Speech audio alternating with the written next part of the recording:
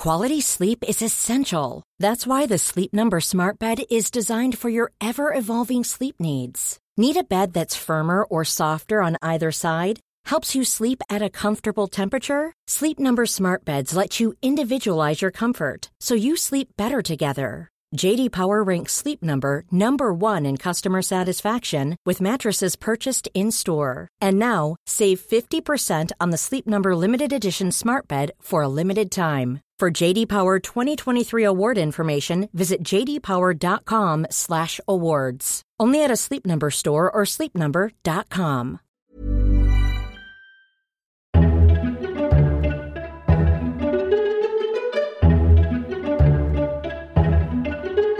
Hello and welcome to the FT's weekly politics podcast with me, Miranda Green. I'm joined this week by George Parker, our political editor, Robert Shrimsley, political commentator, Jonathan Derbyshire, the executive opinion editor, and Sundar Katwala of British Future. Our themes are joy and pain, in the form of football's ability this summer to recast a happier version of Englishness. And yes, Brexit. We will reward steadfast listeners with joy a little bit later. But first, for the pain, I'm joined by Robert and George. As we speak, the Cabinet is gathered at Chequers, the Prime Minister's weekend residence in Buckinghamshire, for what may be the least fun day out in British political history. A crunch meeting to thrash out the UK government's common position on what we want out of Brexit. We're discussing this on Friday while they're still closeted in there, phones confiscated, and with a warning that anyone who resigns will not have a ministerial car to get them home again. George, isn't the Prime Minister actually trying to find a solution to a problem which has no solution? Because at some point, either the Brexiters or the Remainers are going to have to walk because there isn't a deal that satisfies everyone. Yeah, I mean, that's the calculation she's made all along, that at the end of this process, she has to present a deal which the whole Conservative Party can vote for. She's making the correct assumption, in my view, that the Labour Party will vote against the deal, whatever it is, and so will the other opposition parties. Therefore, she needs to have a deal which Jacob Rees-Mogg will walk through the division lobbies alongside Dominic Grieve. And as you say, that means a deal that nobody is going to be happy with. Now, at the end of the process, of course, you end up with a situation where people start to question what was the point of Brexit. You know, that's the problem. You end up making so many compromises on Brexit from a Brexiter's point of view, they start to wonder, well, was it actually really worth it? And that's the kind of discussion that people will be having at Chequers. You know, is this actually really Brexit? The fact is we've gone so far down the road. The will of the people has been expressed. It's very hard to see how you can turn back other than to keep pursuing this increasingly fudgy, mudgy compromise, which I think is what they're trying to thrash out at Chequers. Can the fudge essentially be of a consistency that it continues to bind people in? Because the one thing that May has been amazing at is keeping going for another fortnight and then keeping going for another fortnight and just compromising enough to keep everyone on board. But is this the moment when people start to fall off at one side or the other? I think you have to look at the state of mind of the Conservative Party at Westminster. The vast majority of them, the silent majority, as I was speaking to one minister this morning, was saying, look, most people realise this is incredibly difficult. They're behind Theresa May. They wanted to do it. They don't want to wreck the economy. They accept Brexit has to be done, and we are behind her. So I think the bulk of the party accepts that this is going to be messy, but they've got to do it. The question, your question really is, are the Brexiteers at this point going to walk out? That's a question which, going into Chequers, Theresa May doesn't know the answer to. Obviously, people are speculating that David Davis and Boris Johnson are the two who might. But the other people around the cabinet table, people like Esther McVey, Penny Mordaunt, they've just been given cabinet jobs. Do they really want to resign them? Liam Fox, Trade Secretary, who's had about 9 or 10 lives as a minister, delighted he's still in the cabinet. Looking around the table, the question is someone like Boris Johnson going to walk out? And frankly, if he did on his own, I think Number 10 is quite prepared for that and in some ways would even welcome it. So, Robert, you wrote this week about how, frankly, daft it would be for the Conservative Party to ditch Mrs May at this point or to take actions that would result in a leadership challenge to her. I completely agreed with what you wrote, but it did occur to me that daftness is in fashion at the moment. Yeah, of course, I said that on Monday. I've completely changed my mind by Friday. No, I There's think a lot of that about as well. The fundamental point, and what I wrote was not an extravagant defence of Theresa May's premiership, but an attempt to remind people of the actual fundamentals of this government, which is that Theresa May took over with no money, essentially no majority, and the biggest political problem of modern times. She then held an election and made that limited majority into no majority at all. And the problem is that anybody who replaces her is going to come in with no money, no majority, and the biggest political problem of modern times. It's something that those of us who spend a lot of time thinking about politics, we tend to overstate the importance of the personal, of the individual leader. We talk about strong leaders. But the truth is, they're only ever as strong as the fundamentals. And the fundamentals are that she hasn't got a majority in Parliament. And if they were to replace her and bring in somebody else, that would be just as true for them, except they would just have ditched a leader. So my point really was that you can talk about dumping Theresa May, but whoever takes over is going to have to find a position on Brexit in a deeply divided party, in a parliament quite possibly with no majority for any single position. And that's even before you bother to talk to the Europeans. So essentially, this question that I was raising with George, that Brexit is a problem with no solution if you've got to keep everybody on board for it, you're saying that no other potential Tory leader has the answer either. Because surely if, Boris or David Davis were to walk out on their own altogether, they don't have a solution to this problem either. Well, they have a solution, but it's not one that could get through. There's a solution, which is to say, the hell with this, we're running at the cliff edge, we're going for hard Brexit. It's a perfectly clear solution. And Europe, you can either blink or we're off. Rather like that film scene, I can't remember which one it is, where the bank robber puts a gun to his own head and says, come any closer and I'll shoot. That is a position. I don't think there's a majority for that in Parliament. I think enough Conservatives would defect against that and vote against it, that it's not doable. So in the end, you have a choice between a Prime Minister who recognises the need to compromise to save the economy and is prepared to try and do it, or a Brexiter who doesn't recognise the need to compromise to save the economy but will in the end have to do it anyway. There is no way past this one.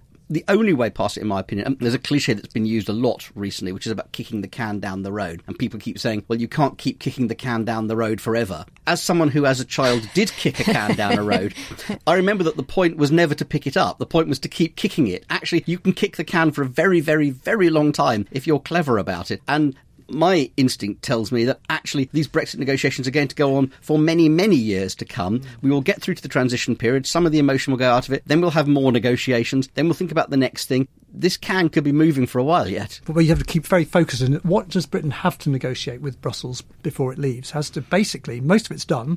We have to negotiate the so-called Irish backstop, the solution to the Irish border. That requires the ministers at Chequers to make a decision about customs and a decision about the single market for goods and agriculture, which they seem to be in the process of doing. It may not, almost certainly won't be enough for Brussels, but nevertheless it's an explanation for that.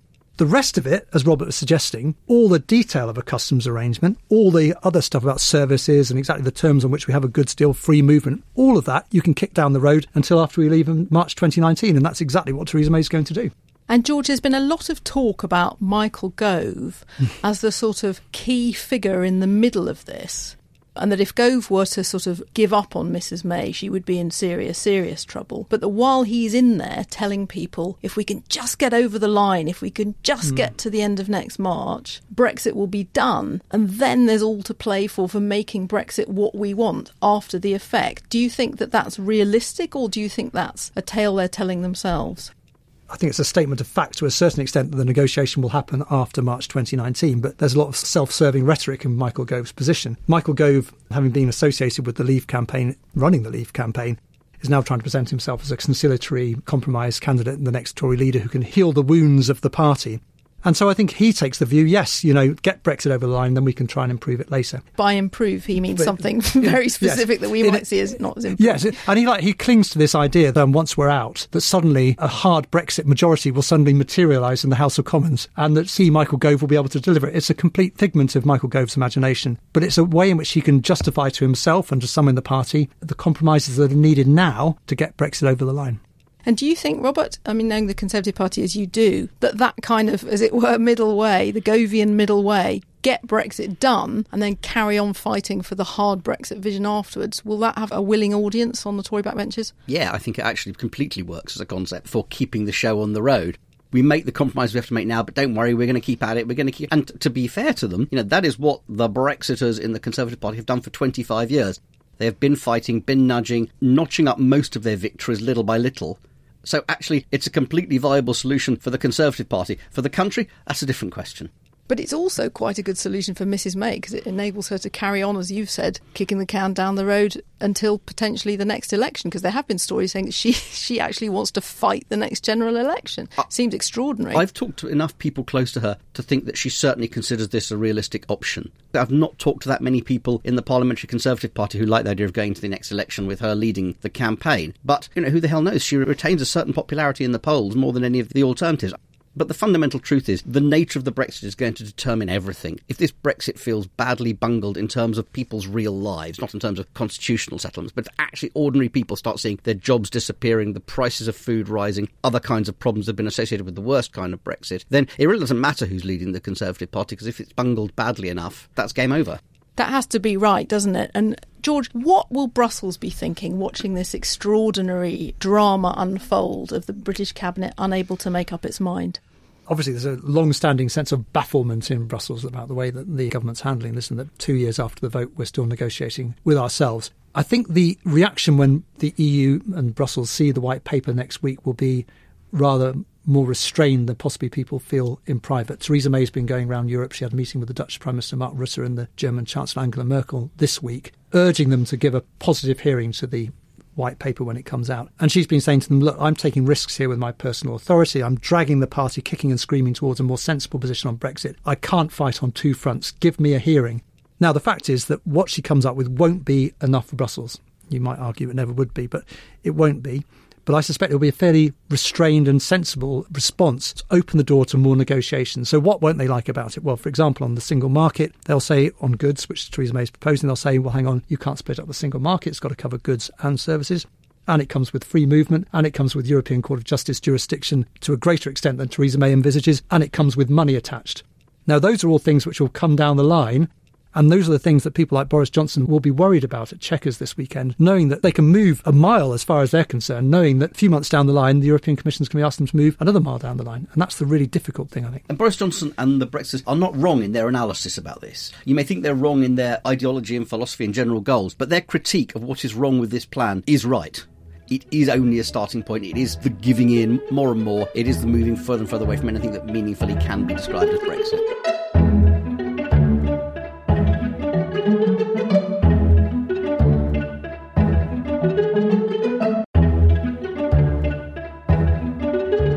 Now we cross to the sunny side of the street.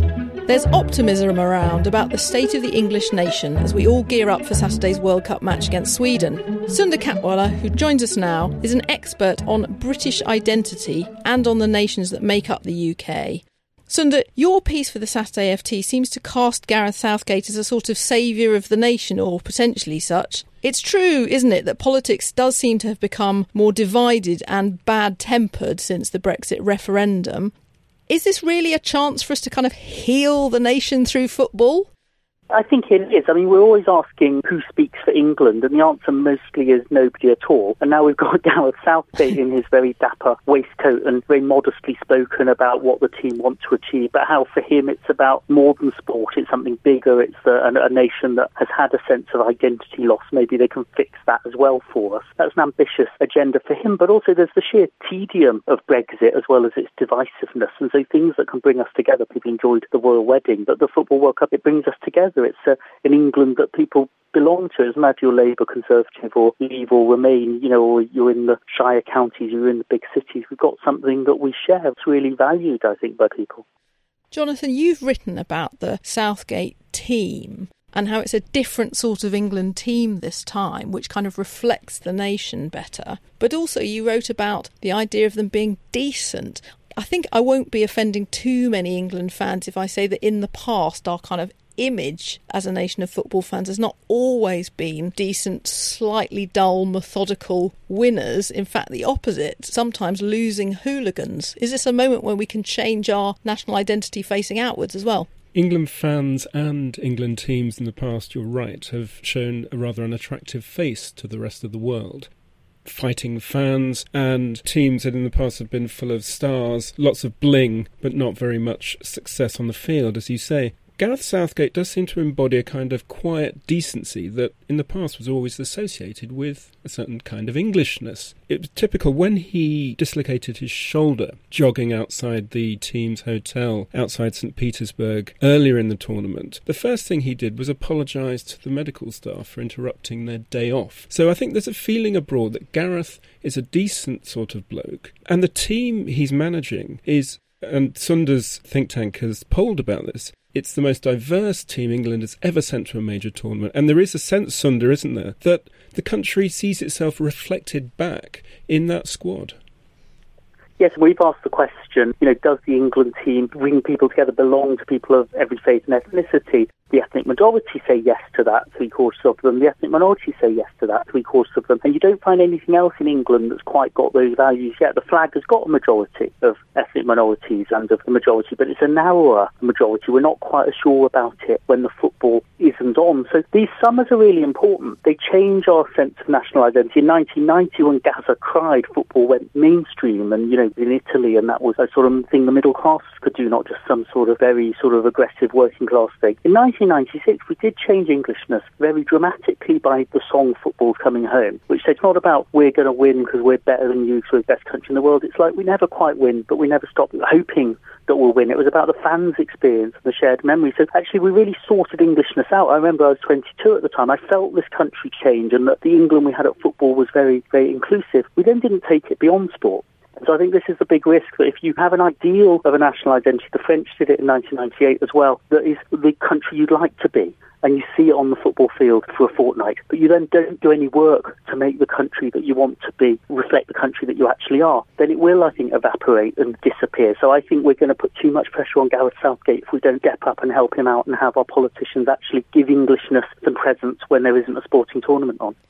Because your argument is, Sundar, if I'm right, that actually a lot of the Brexit referendum was to do with forgetting a need for national identity in England itself, that Scotland is secure in its sense of itself as a nation to want to stay in the EU, as it were, but for the kind of insecure English who wanted to be English more than they wanted to be British, leaving Europe was a way to kind of define that Englishness against Europeanism. And so we need to kind of reclaim English patriotism in order to be an open participant in relationships with other nations. Is that right? Have I got your argument right? Englishness has been growing a great deal since the 1990s, which is when the English started to realise that being English and British weren't exactly the same thing, which the Scots had always been trying to say. With devolution, you realise that. And then there's this great asymmetry. You have devolution for the other nations, but you're sort of saying to England, well, you're too big, you're too ugly, it will dominate everything. You can't really have anything anyway. You're British, aren't you? Therefore, because it wasn't shaped at all, actually, it was an unspoken driver, a very important driver of the Brexit vote, that if you felt much more English than British, you were much more Brexit. And if you feel more British than English, then you're very likely you live in London, you've got a university degree, or you're from an ethnic minority background. And that sense that it polarises,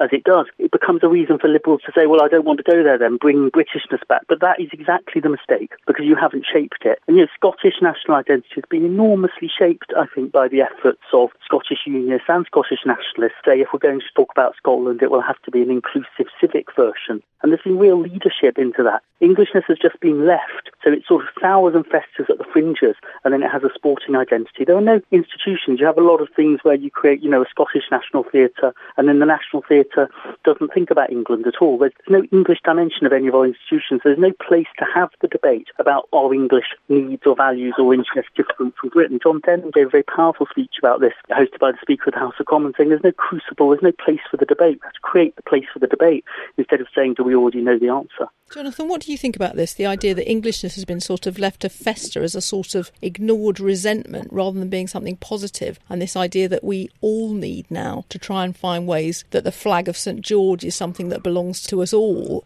You can be British and English, but value your Englishness. I think that's absolutely right. And I would just remind listeners that the last attempt by a British politician to articulate national identity was Gordon Brown's attempt in the 2000s. It was to articulate not an English identity, but a British civic identity. So as Sundar says, Englishness remains ignored. And I think he's absolutely right to talk about institutions, because the crisis of Englishness is not just a crisis of identity, although it is that. It's also a crisis of political representation. Yes. We have devolved assemblies in Northern Ireland, Wales and Scotland. There's nothing comparable in England. There's no English Parliament. Now, some politicians, and I'm thinking of Andy Burnham, the Mayor of Greater Manchester, see the city regions as places where you could begin to create or fill in the gap where political representation for England should be. Of course, as Sundar hinted at, there are all sorts of worries about asymmetrical federation in this country. But there clearly is a problem, and it's got to be tackled both at the institutional and at the cultural level. In fact, Sadiq Khan, the Mayor of London, was saying something very similar to what Andy Burnham's been saying when I spoke to him this Tuesday for an FT event. And all of the new city region mayors do seem to have got this message that the democratic deficit that's felt in England powered the vote to leave in the Brexit referendum, and that they have a role in trying to fix this and trying to make new connections with regional populations. Sunda, have they got enough powers to do that? They need to grow their powers as city regions. But I think one of the dangers is, and this was part of, I think, Gordon Brown's vision, which had many merits, but he had an idea of nations and regions. And I think Scotland and Wales were nations and England was regions. If that's what England wants, that's fine, but you've got to create the space where you decide what England wants. And there might be a different view in the southeast of England than in the northeast, in the northwest. And you might want something quite messy and patchwork that actually reflects people's identity, reflects different needs and interests. But you've got to have somewhere where that debate takes place. So I think it is this problem that John Denham identifies, that, you create a Scottish and a Welsh manifesto, but you have no English manifesto or discussion about that in the Conservative Party or Labour Party. So the political attention remains very, very, very shallow and perfunctory. I mean, we saw ministers flying the St George's flag from the third game onwards because the Sun campaigned for it. You've got the Labour Party saying there'll be bank holidays for Saints' Days and an extra bank holiday if we win the World Cup, but no sustained engagement. And it's true that people are going to struggle to get to these constitutional questions because we haven't been having the conversation. I mean, Scottish devolution arises out of a 20-year conversations. You've got to have a civic political debate about what England wants, what are the trade-offs, how would power shift away from London if we made this choice or another choice, and let it take time to percolate, but be very clear that England gets to decide what it wants in the Union, then to negotiate what Britain is with everybody else as well. And then in the meantime, it becomes rather tortured, doesn't it? I'm thinking of Ed Miliband being kind of bullied into saying that he was furious with Emily Thornberry for seeming to ridicule people for flying the St George's flag, at the same time that as various very serious thinking figures in the Labour Party, like John Denham, who you've mentioned already, are making reinventing patriotism their kind of life's work. Jonathan, there's a real conflict in the Labour Party, isn't there, about this? Well, I don't think we should be too unfair on Ed Miliband. If you remember, I think Ed Miliband, to his credit, got the problem of England quite early. If you remember, he attracted around him Labour thinkers like the MP John Cruddas and the founder of the Blue Labour tendency, Maurice Glassman, who recognised the problem of English representation and English identity very early. Of course, Ed Miliband failed to articulate that properly. Just to pick up on something that Sunda was just saying, and without wanting to invest too much hope in Gareth and his boys. Oh, go on. What Southgate has managed is something quite extraordinary, which is to get the whole country to see itself reflected back in, as I said earlier. In recent years, and I think Sunda would agree with this, the fans the England team has attracted have been, and you see this in the club names on the flags that England fans take to games outside the country. They tend to be clubs from the provinces, not from the big cities, but from places like Peterborough, places on the East Coast, places, very importantly, which voted overwhelmingly for Brexit. But Southgate's England is a team that seems to appeal simultaneously to the eastern post-industrial towns and to the multicultural cities. Of course, the great political challenge is to try and articulate a political identity that has the same broad appeal. It's a wonderful idea, and England where our rifts are healed. I can't wait for this all to become reality. Thank you all very much for joining me. Thank you for listening. I'd like also to thank our producers Anna Dedder and Molly Mintz. I'm Miranda Green, and that was the FT's Politics Podcast. You've been listening to my colleagues Robert Shrimsley, George Parker, Jonathan Derbyshire and British Future's Sunda Katwala. And if you did enjoy listening to this podcast, don't forget to subscribe via all the usual channels to receive it every Saturday morning. Next week, Sebastian Payne, your regular host, will be back from his travels and back in this chair.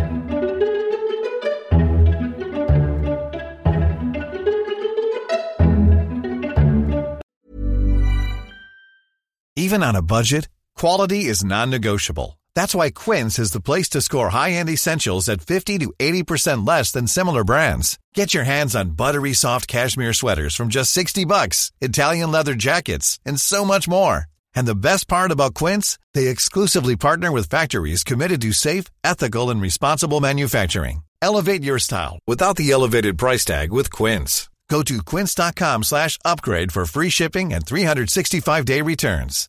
When you make decisions for your company, you look for the no-brainers. And if you have a lot of mailing to do, Stamps.com is the ultimate no-brainer. It streamlines your processes to make your business more efficient, which makes you less busy. Mail checks, invoices, legal documents, and everything you need to keep your business running with Stamps.com. Seamlessly connect with every major marketplace and shopping cart. Schedule package pickups and see your cheapest and fastest shipping options from different carriers, with rates up to 89% off USPS and UPS rates. And with the Stamps.com mobile app, you can take care of mailing and shipping wherever you are. Make the same no-brainer decision as over 1 million other businesses with Stamps.com. Sign up with code PROGRAM for a 4-week trial, plus free postage and a free digital scale. No long-term commitments or contracts. That's Stamps.com. Code PROGRAM.